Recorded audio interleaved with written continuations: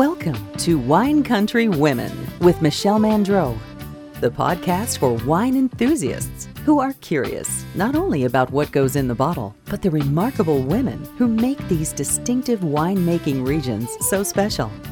Each week, Michelle introduces you to a prominent woman and takes a peek inside her life. Welcome to today's Wine Country Women podcast. I'm Michelle Mandreau, and I'm talking with Julie Petroncelli St. John, who is the Vice President of Marketing at Petroncelli Winery. She is also featured in Wine Country Women Heritage Families. Julie, thank you so much for being with me today. You're welcome. It's wonderful to be here talking to you. This is going to be so much fun. Your family is so rich in history here in Sonoma County, and I can't wait to learn all about it. Well, I can't wait to share our stories. Your family actually started in making or growing grapes in 1927. Yes. Oh my gosh. And then later started making wine in the 40s. Right. My grandparents bought a piece of property here. Giovanni and Julia came here in 1927 in the middle of Prohibition. Interestingly enough, the winery had already been established in the early 1900s by another Italian family. And that was shuttered at the beginning of Prohibition, but they still sold grapes. And so what my grandparents bought was a shuttered winery, 25 acres of Zinfandel, and a home for their young family. So let's explain to people what shuttered means. Well, because of Prohibition, nobody could make wine anymore. There was a burgeoning industry before 1919. So the winery was closed because the former family, no longer could make wine because of Prohibition. They could, however, sell the grapes. Each head of household who received a permit from the federal government could make 200 gallons of wine, which helped support some of the vineyards and kept them going even through this particularly dry time of our nation's history. Fast forward. It's third generation now, 70% women-owned. Yes. Which is quite impressive. And you have a female winemaker. Yes, we do. So it's like girl power everywhere. It is.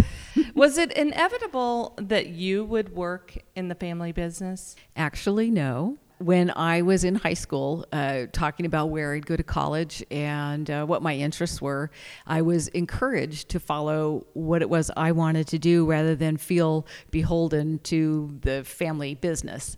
And I ended up going to Dominican University and majored in English with a writing emphasis, which I was going to go into the editing world. I wanted to go into the publishing and become an editor. Oh. About that journey, once I graduated, had intended to go on, and my sister needed some help in the tasting room. She was pregnant with their first child, and I started coming up on the weekends, and a little meeting with my father, Jim, in the warehouse, in the tasting room warehouse, garnered an invitation to join the family business. And I was actually hankering to get back to Sonoma County. I was living in El Cerrito at the time, over in the East Bay. And it just seemed like, driving up every weekend, I was really becoming homesick for this beautiful vineyard view that we have here. Yes, and it's spectacular for sure. So when you first came on board here, what was your responsibility? I got to start in the tasting room, which was the perfect spot, I think, for anybody. I learned about the wines. Even though I had grown up around grapes and wine and things like that, it really took working there. I also started to take night classes. So I'd work during the day in the tasting room, and then I'd go to the Santa Rosa Junior College and take as many grape and wine classes as I could, and started really to learn the back end of the business. And from there, I eventually moved into the office, became an administrative assistant, and then branched out. Now I travel to all of my markets across the United States and up into Canada, and that's it. Just being a brand ambassador right now is pretty much describes what I do. Well, let's talk about the wine brand. How much wine do you make? We make 50,000 cases, which puts us at what I call the big end of small. We're not millions of cases. We're still able to do it all here on the property. I mean, it just really works for us. And you pretty much make a lot of Zin and Cab. We do. Predominantly, those are our, we farm 115 acres of grapes.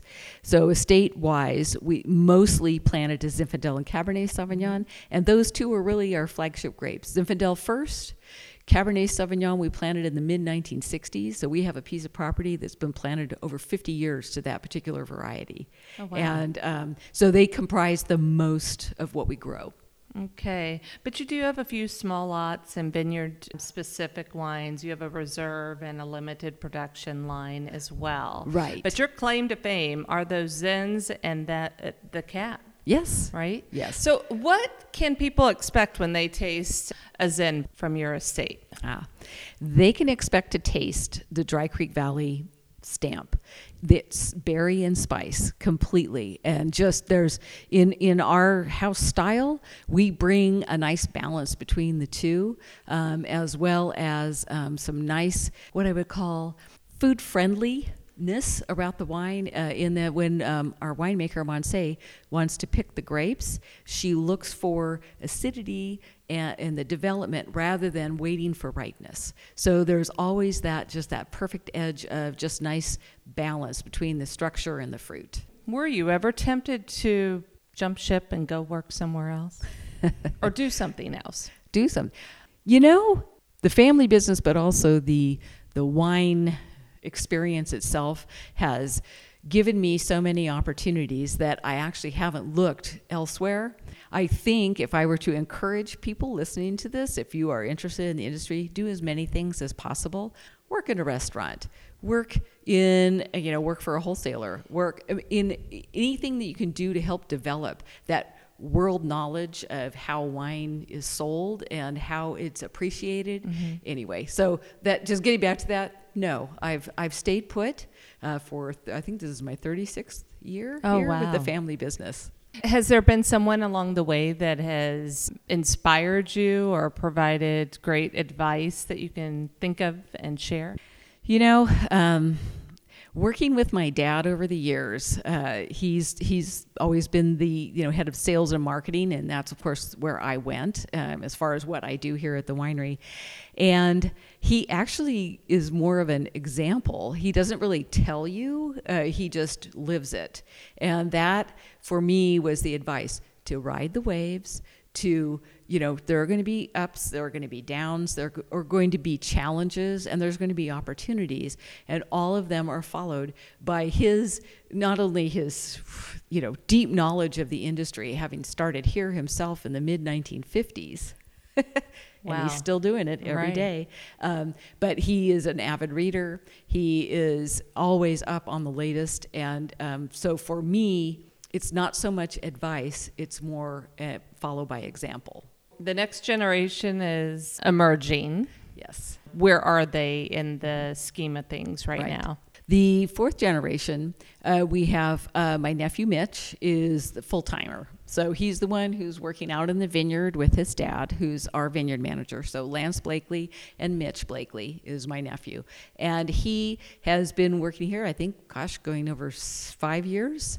And what's great about him is he's got this vast knowledge of the vineyard. He also works in the cellar during the harvest.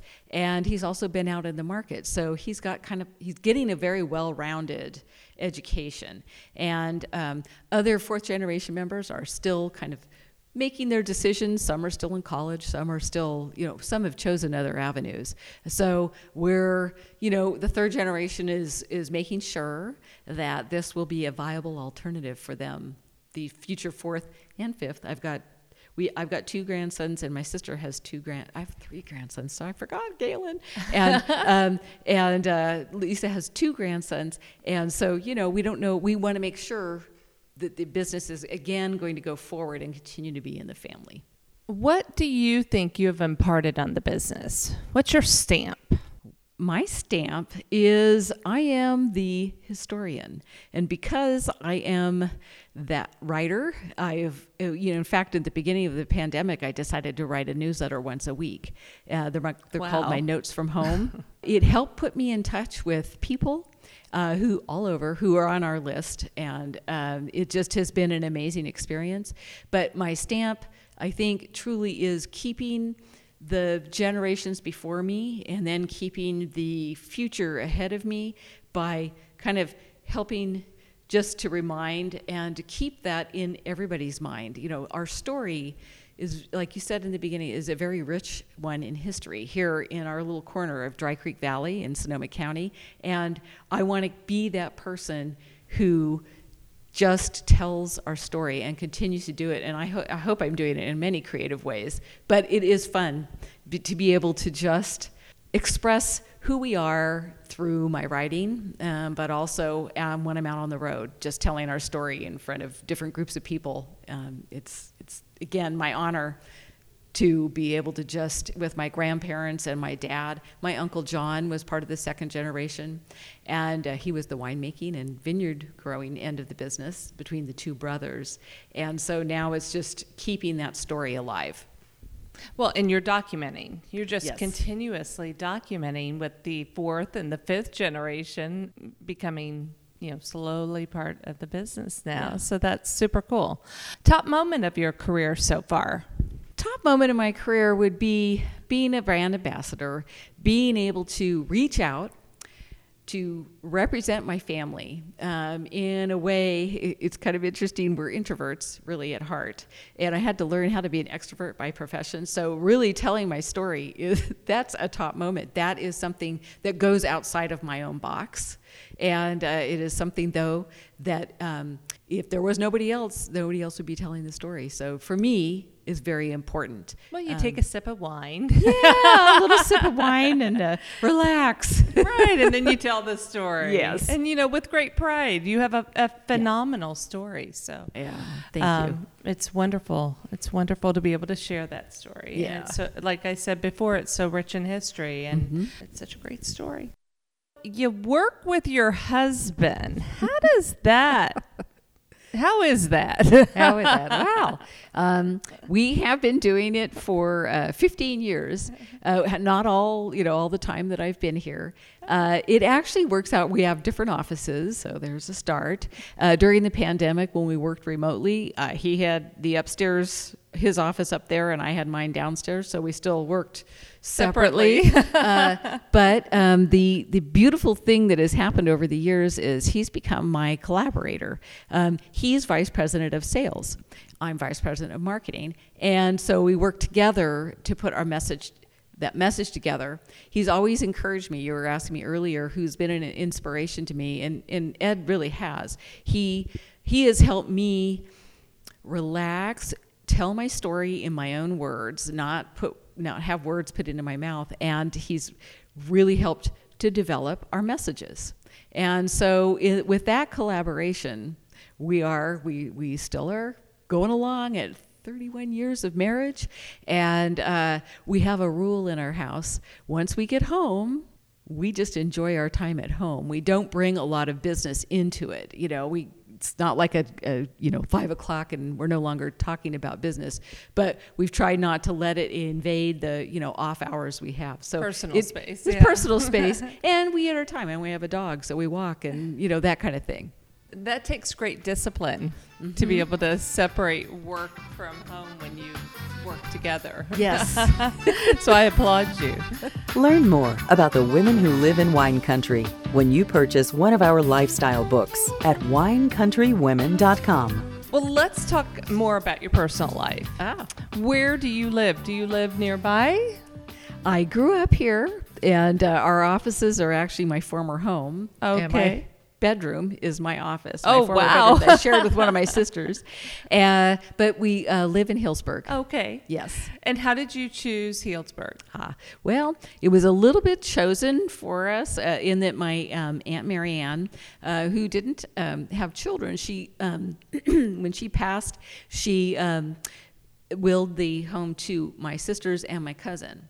And so my husband and I were looking for another spot, and so we ended up buying them out and moving in to that home, and we've been there now for 25 or 26 years. Well, Healdsburg's such a darling town, and it was developed so well. Yes. Town. It's the perfect spot. It's quiet in our neighborhood, and yes, we're very happy we have it. And, it's a short drive away from work. I love my commute. I love it a lot, except when I have to go to the airport, which I haven't had to. Right. Well, that's another story. Yes. Unless you're lucky enough to fly out of Santa Rosa. I do when I can, yes. Right. Yes. If we stepped inside your home, what would we see? What's your decorating style, color scheme? You would step in and find some very... I don't do a lot of tchotchkes. There are family photographs all over the place.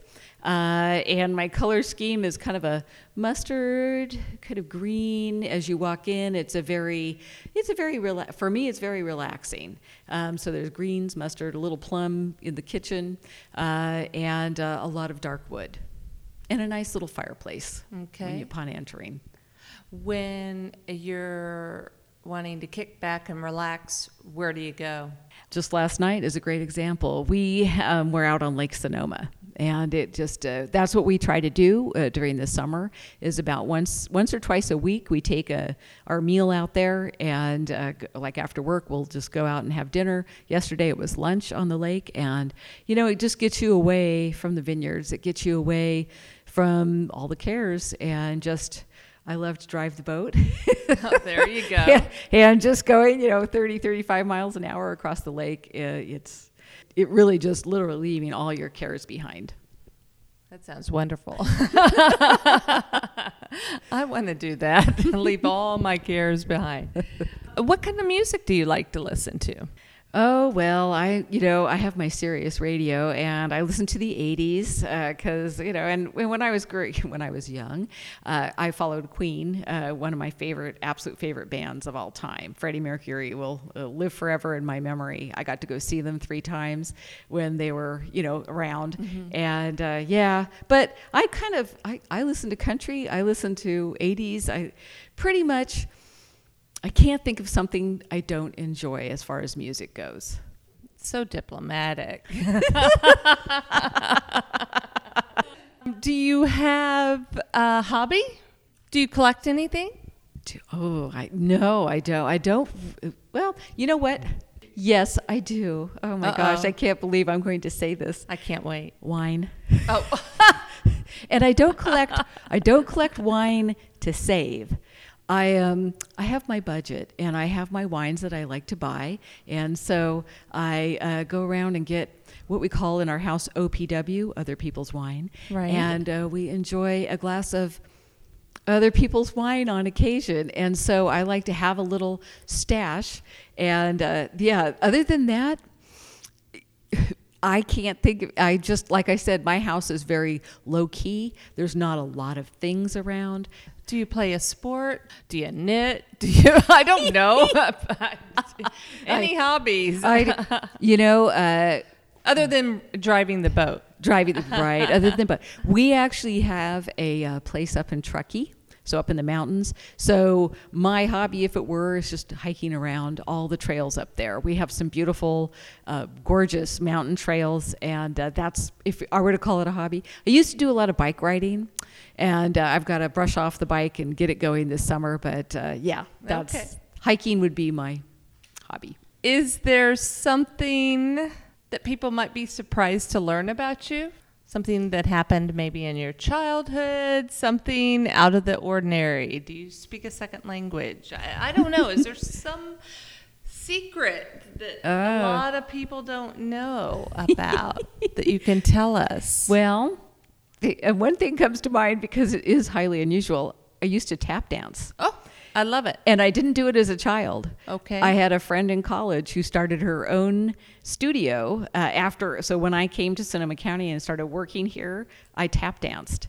And with her in her studio over in Sebastopol. So my friend Dee started this, and I tap danced for a few years. And I still have my tap shoes, hoping maybe one day I'll put them back on. Okay, when was the last time you tap danced?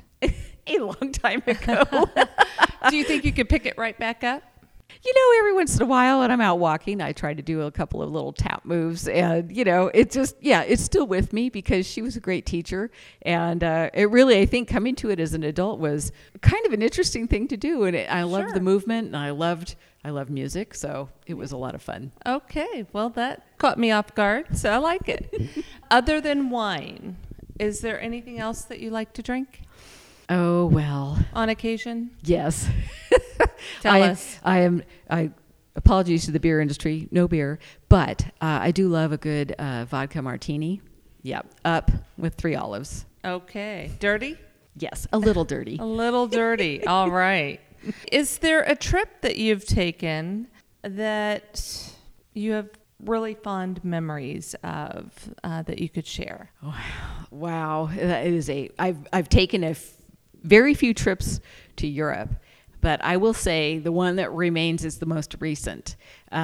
We took a cruise on the Danube in November. Cold, yes, but beautiful.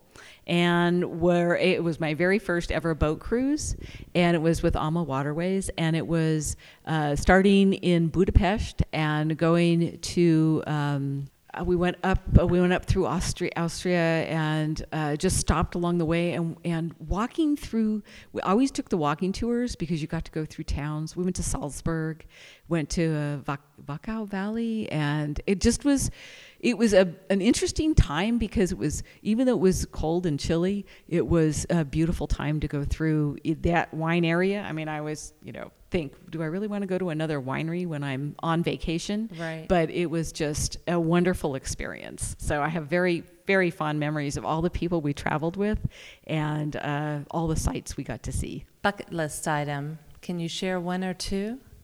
For my 60th birthday last year, during the pandemic, we had to cancel a trip that my husband had planned for me, which was a wonderful trip to Italy, and it was going to be at a villa, and it was they grew olives and they made their own wine and things like that. But it was a foodie tour where we'd go walking through villages, and that definitely is still on my bucket list.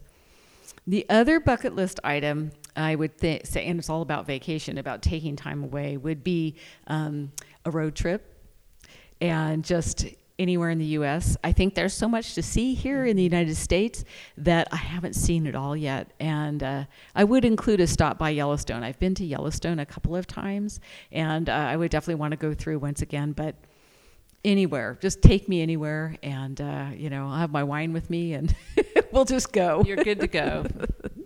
If you have friends coming to town other than your winery, where would you recommend that they visit in Healdsburg? Winery-wise, or no, just restaurants? Anywhere. Anything. What are 3 top spots that you think they can't miss? Ooh, my. Okay. Valette Restaurant. I love Valette. For sure. Mm-hmm. And let's see. I'm thinking around Healdsburg. I would say don't miss Knoll Winery. I think they're a tiny family winery, second generation. Both are doing a great job with the wines, and I just think it's wonderful. And let's see, something else. Let me think. There's you know what? I hate to say this. There's so much to choose from. I would say you limit it to 3, so now I'm like tossing all these things out. Definitely get out and walk around the town of Healdsburg. I think it's just got so much to offer as far as the plaza. It's one of the few towns with a plaza at its center. And I think you'll find anything along there, Dry Creek Kitchen.